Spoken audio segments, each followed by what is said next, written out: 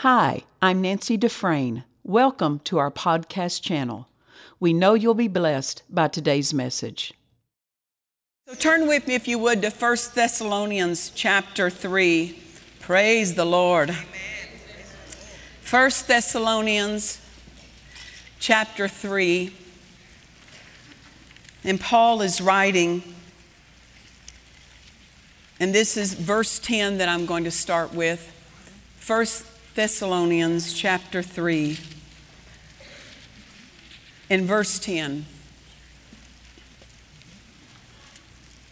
It reads, "Night and day, praying exceedingly, that we might see your face and might perfect that which is lacking in your faith." So you see, they have faith, but he's letting them know there's something lacking in their faith. So if faith is lacking something, our life will be lacking something. Imperfect faith gets imperfect results, and God intends that our faith receives every time. Every time.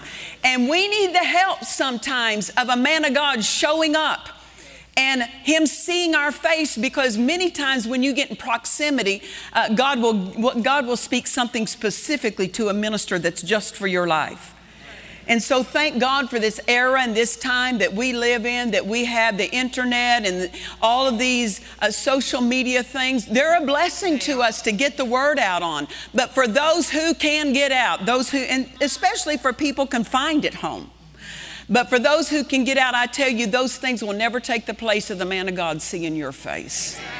And Paul said, I want to see your face. I'm praying that I might see your face. Why? Because something's going to come into you when you get around the man of God. We conduct business with God on the basis of faith. And if our faith is lacking something, the business we conduct with God may be lacking something. That's why Jude told us, earnestly contend for the faith. How many of you know this is not a passive approach that we take toward faith? These are aggressive words. Earnestly contend for the faith. And if we're to earnestly contend for the faith, we have to realize that the Word lets us know that faith doesn't live alone. Faith has companions. And faith has something it runs around with, if we could put it that way. Faith doesn't run around with worry. Faith doesn't run around with fear, offense, bitterness, unforgiveness. But we do have a divine list of what faith runs around with, and we need to make sure that we find out what faith runs around with and put those things in place. We're not to just be skillful with our faith, but we need to be skillful with the companions of faith, because that's going to enhance and it's going to support our faith. So if you will turn with me to 2 Peter in chapter 1, and we're going to see the divine list, a divine checklist given us of the companions of faith. 2 Peter chapter 1. And I'm going to start reading in the second verse. And we'll just give a nod to those verses as we're heading to the verse that we're looking to arrive at. 2 Peter chapter 1, verse 2.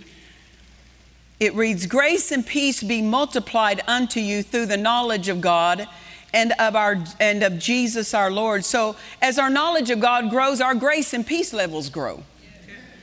Verse 3, "According as his divine power hath given unto us all things that pertain unto life and godliness, through the knowledge of him that hath called us to glory and virtue, whereby are given unto us exceeding great and precious promises." And I so appreciate this word exceeding, because every opposition that we're going to face, we have something that exceeds that opposition. These great and precious promises will exceed any need that's going to crop up in your life. And it goes on and says that by these you might be partakers of the divine nature. See, the divine nature of God is in you. We're to partake of that nature. That nature is to dominate us. That nature is to get full expression through our lives. Having escaped the corruption that is in the world through lust. Now look at verse 5. And beside this, giving all diligence. Notice this, we're going to have to apply something of ourselves to this. We won't just float into this. We get there on purpose. Giving all diligence, add to your faith. See, faith needs something added to it. What does it say to add to it? Virtue, and to virtue knowledge, and to knowledge temperance, and to temperance patience, and to patience godliness, and to godliness brotherly kindness, and to brotherly kindness charity. For if these things, what things? Faith and these 7 companions. If these things be in you and abound, that means that you're making progress in these. It doesn't mean you're perfect in everything of these, but you're making progress. These things are developing and growing in your life. For if these things be in you and abound, they make you that you shall neither be barren nor unfruitful in the knowledge of our Lord Jesus Christ. So that means that we're going to produce fruit in line with what's in us. Verse 9, but he that lacks these things, faith along with the 7 companions, if he lacks these things, he's blind and cannot see afar off, and hath forgotten that he was purged from his old sins. So you can't live accurately when you're blind. You're bumping into the wrong things. You're going wrong directions. These things will hold us true to our course. They'll help hold us true. Verse 10, wherefore the rather, brethren, give diligence to make your calling and election sure. For if you do these things, what things? Faith and the 7 companions. If you do these things, you shall never fall.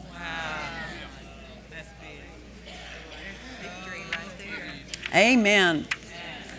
These things have to be added to faith. Why? Because faith is not a substitute for these things. These things are additives that enhance our faith and cause our faith to work and not be lacking of anything.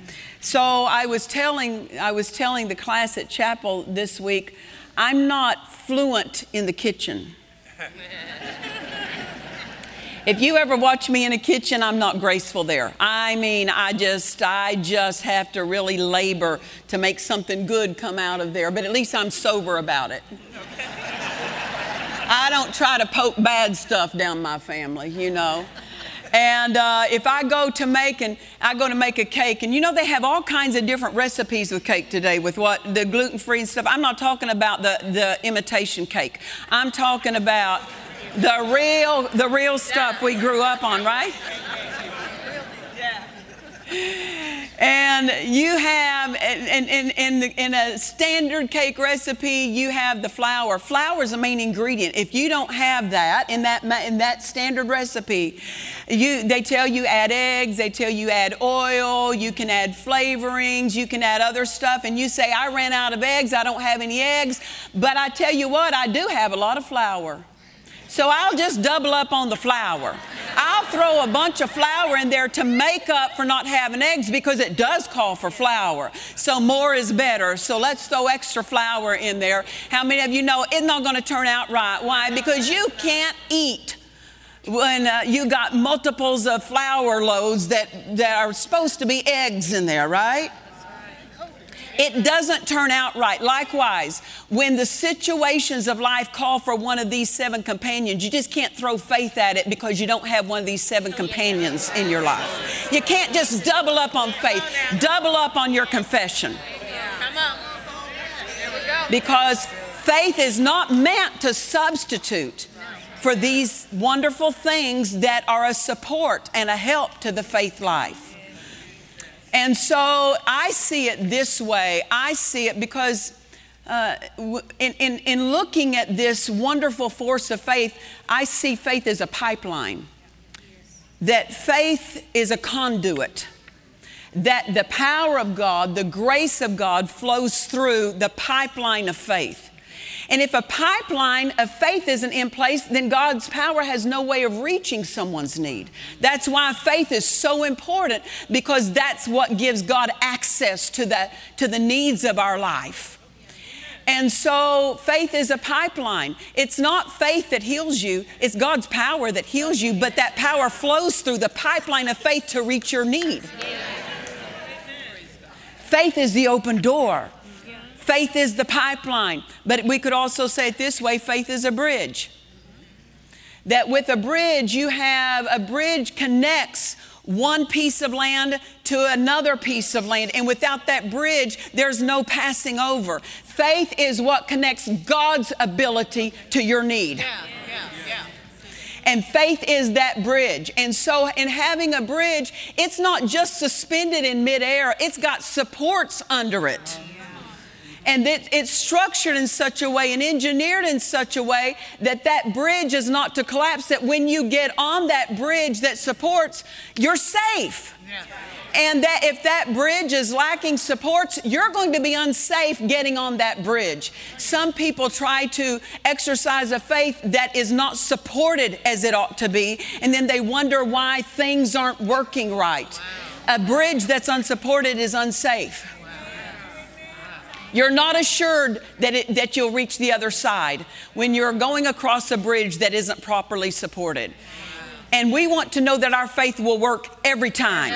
Every time. Every time. So God tells us there's things to add to this bridge of faith. And to me, the way it helps me to understand it is that these are supports to the bridge of faith. Why? Because the more supports under your bridge and the stronger the supports, the wider the bridge can be.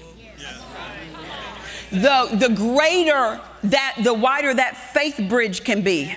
The more supports there are, the more fortified that bridge is, the broader that bridge can be. And the broader the bridge, the broader the pipeline of faith, the more can flow across that. Amen. Hallelujah.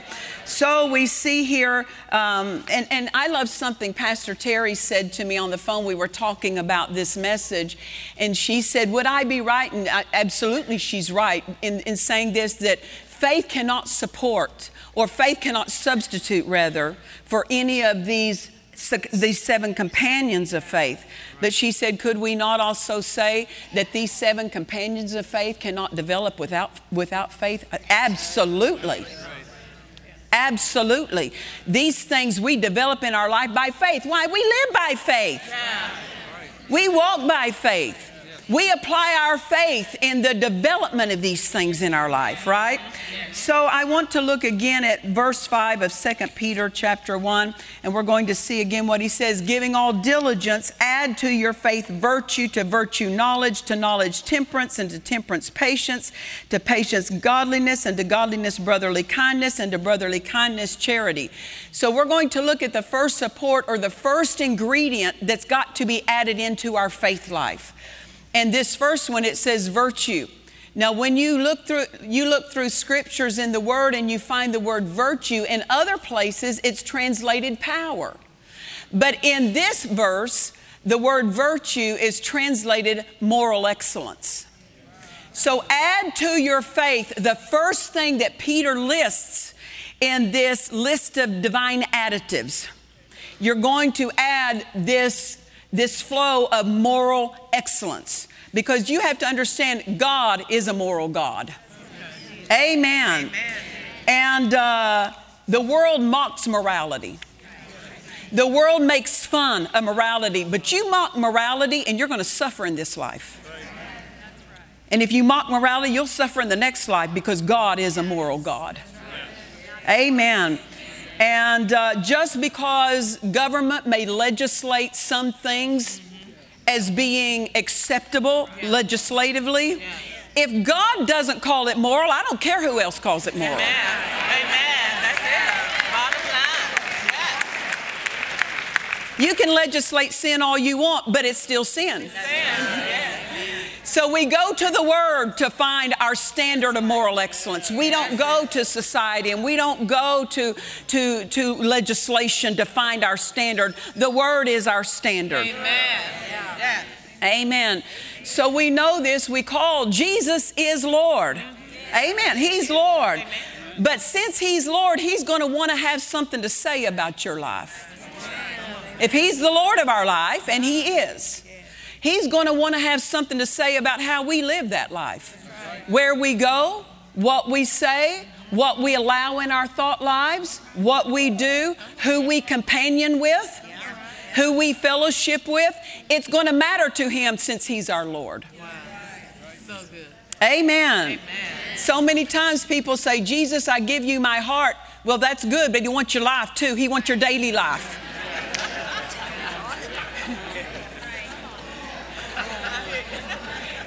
He wants all of you is his. Amen. And I'll just read to you for time's sake, Hebrews chapter 1 and verse 9. You may want to note it. Hebrews chapter 1 and verse 9. It said about Jesus, Jesus was anointed with the oil of gladness. What's that mean? Jesus wasn't sad as he was walking around every day. No matter how many religious leaders were persecuting him, no matter how much opposition from the demonic kingdom, he was still glad. Wow. He wasn't sad. He wasn't burdened down in this great life he was living. Yeah. Amen. This great example life he left us. It said he was anointed with the oil of gladness above his brethren. He was more joyful than any man you ever saw. Let's be like him. Amen.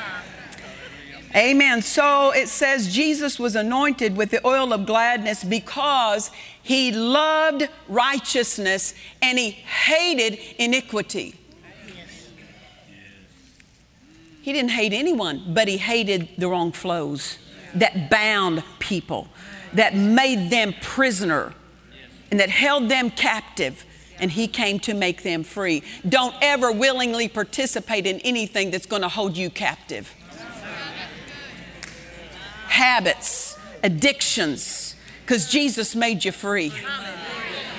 And sometimes people really struggle with, they say, well, I like this flow. Can I tell you how to get free from anything? Decide to hate it. It said he hated iniquity. You can't be okay with it. You'll have everything you're okay with. So if you decide to take his mindset, I hate that flow because it's not of God. And you choose to hate it. And I tell you, you can say that by faith. Yeah. Even when your flesh likes that flow, by faith you can say, I choose to hate anything that binds me, that holds me captive, that demeans me, that pushes me down. By faith you can choose to break habits, not just by willpower, but by faith. Amen. The grace of God is in us and with us and available to us. And it breaks off things in our life when we apply our faith to that grace. Listen, grace is God's part, but faith is our part. And it's by faith that we receive the grace to walk this life of moral excellence. Amen. We're empowered. Yeah. We are empowered. This isn't just by a good discipline system. This isn't just by having, strong willpower. We have divine help to enable us to live where the nature of God and the life of God, it's in us and it dominates us and we allow it to take the lead, that we are new creatures in Christ. And every day we're to stand up and say, I put on the new man. I put on the new man. I put on the new man. And if we don't put on the new man, we'll end up wearing the old man. But we don't have to, because by grace and his power, he's made it possible that we can live the life of moral excellence that will enhance our faith and support our faith. Amen. Amen. Hallelujah. So it said Jesus loved righteousness, but he hated iniquity. So I would say this, if you love living clean and being clean, joy will be your flow. But if you hang out and stay around and mess with what's not clean, you'll become depressed and oppressed. You say, well, that's not a good confession. It's not a confession. It's a warning. All right. Amen. Because those things that are not clean, that's the devil's territory. And when we're on the devil's territory, he has a right to attack us. So we have to stay off his territory. And staying off his territory means stay off certain things on the computer. Don't go just because no one else sees. Come on now. I mean, this is where moral excellence comes in to help us in our daily life, because what we are is what we really are when no one's looking. So good. Oh, my. Amen. And I know this. I want God pleased. I want to please my Father. And He has graced me and empowered me to live the life that pleases Him. And by faith, I take that. Amen. Hallelujah. The God nature is in us. And it's a nature of moral excellence. And leads us into that. And we choose to live out of our spirits, with our spirits taking the lead. And when our spirit is taking the lead, it always leads us into moral excellence. Always, always. And if Christians are not living a morally excellent life, they're not being true to the real them. The real you doesn't want to do wrong. The real you doesn't want to participate and be bound by things. The new you, the God life in you, the new nature in you, it wants to have this life that pleases God. Amen. Praise the Lord.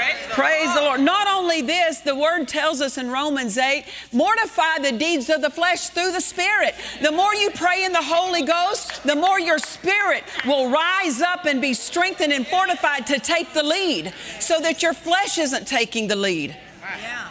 Praying in other tongues will help you walk free from what Jesus made you free from. Amen. Then no doubt we have the Word. Pouring in the Word will flush out what's wrong. And I will say this to you, I learned years ago, quit trying to remove what's wrong, just pour in what's right and let it flush it out. It's not about getting rid. I got to get rid of this. I got to get rid of this. I got to get rid of this. Because when your heart is sincere and you want to please God, the devil will point to all the things in your life that aren't right and try to get you occupied with what you've got to get rid of. Right. You don't get rid of it by handling it.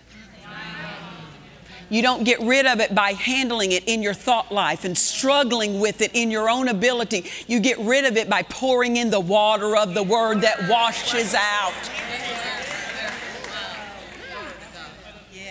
I was telling the students and the staff this example because I'm a dog lover. I like dogs, and the more the better type thing.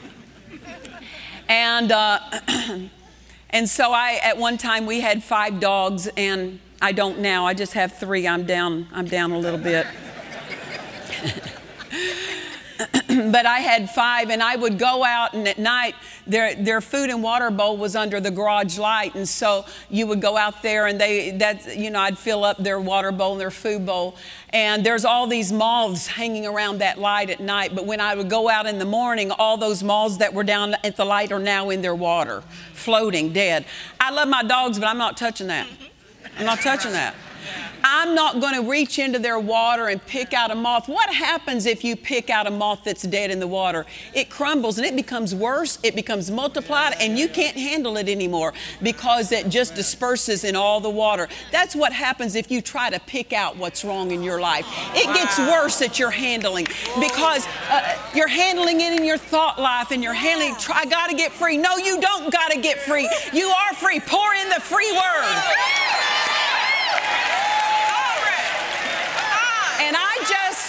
I'm not picking out those things because, like I said, one wing will go here, one wing will go there, one body part will go over here, right? So what do? I just turn on the water hose and stand there and let the water wash it out. I don't care what's been troubling you. I don't care what's been harassing you, and it doesn't matter how long. Just because it's something you might have struggled with a long time, it has no more right to stay just because it's been there a length of time. Pour in the water of the Word. The Word works. Hallelujah. And just note this, James chapter 1 and verse 4, and this is the Phillips translation. It says, be men of integrity with no weak spots. What is this? This moral excellence includes honor. It includes integrity. And the Word tells us that when integrity is in place, there's no weak spots. What are weak spots? They're entrances and opportunities for the devil. When we walk in integrity, we close the door to the devil. He's got no access. When you're living in moral excellence, he cannot find a place of entrance. So every time you obey God, you're slamming doors to the devil. You're just walking around slamming the doors of your life to where the devil cannot get in. Amen. Hallelujah. So if we say that we're faith people, and we love saying that. We should love saying that. But we also have to say we're moral excellence people. Amen. Amen. Amen. The second thing to add to that moral excellence is knowledge. So we know this. Faith is not compatible with ignorance. God is not working through ignorance. Ignorance doesn't mean stupid. Ignorance means untaught. Amen. Or to not be a good student. Someone can be taught and they're just not being a good student and still end up in ignorance.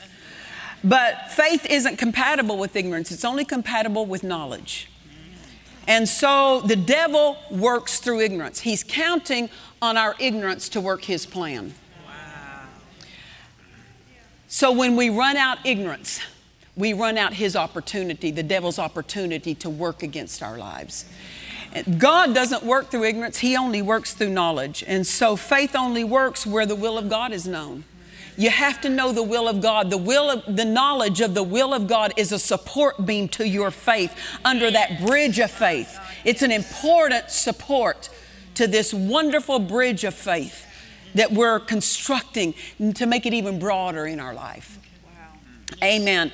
But to know this, to have knowledge, it goes back to Romans 12, verse 2. Don't be conformed to this world, but be ye transformed by the renewing of the mind. When you start talking about the knowledge of the word, you also are talking about the renewing of the mind. Amen. And the more you renew your mind, the further you renew your mind, the sweeter life will be. In Nancy Dufresne's classic book, The Greatness of God's Power, she teaches how God wants us to know His power that is in our direction. It belongs to us. We cannot live the life God authored for us without His power. Order this book now at DufresneMinistries.org. God's Word speaks about the different measures of faith: little faith, weak faith, dead faith, increasing faith, and great faith. We need to understand that faith is measurable. Get your copy of Nancy Dufresne's book, Knowing Your Measure of Faith. God offers you His thoughts. Take them. This life-changing book by Nancy Dufresne, A Sound Disciplined Mind, will instruct you on how to do that. It will lift you from the commonplace into the supernatural. Order this book now at DufresneMinistries.org. We trust you've enjoyed this message. Visit us at DufresneMinistries.org to learn of our upcoming meetings, share your testimony, become a partner, or visit our online store. This program has been made possible by the friends and partners of Dufresne Ministries.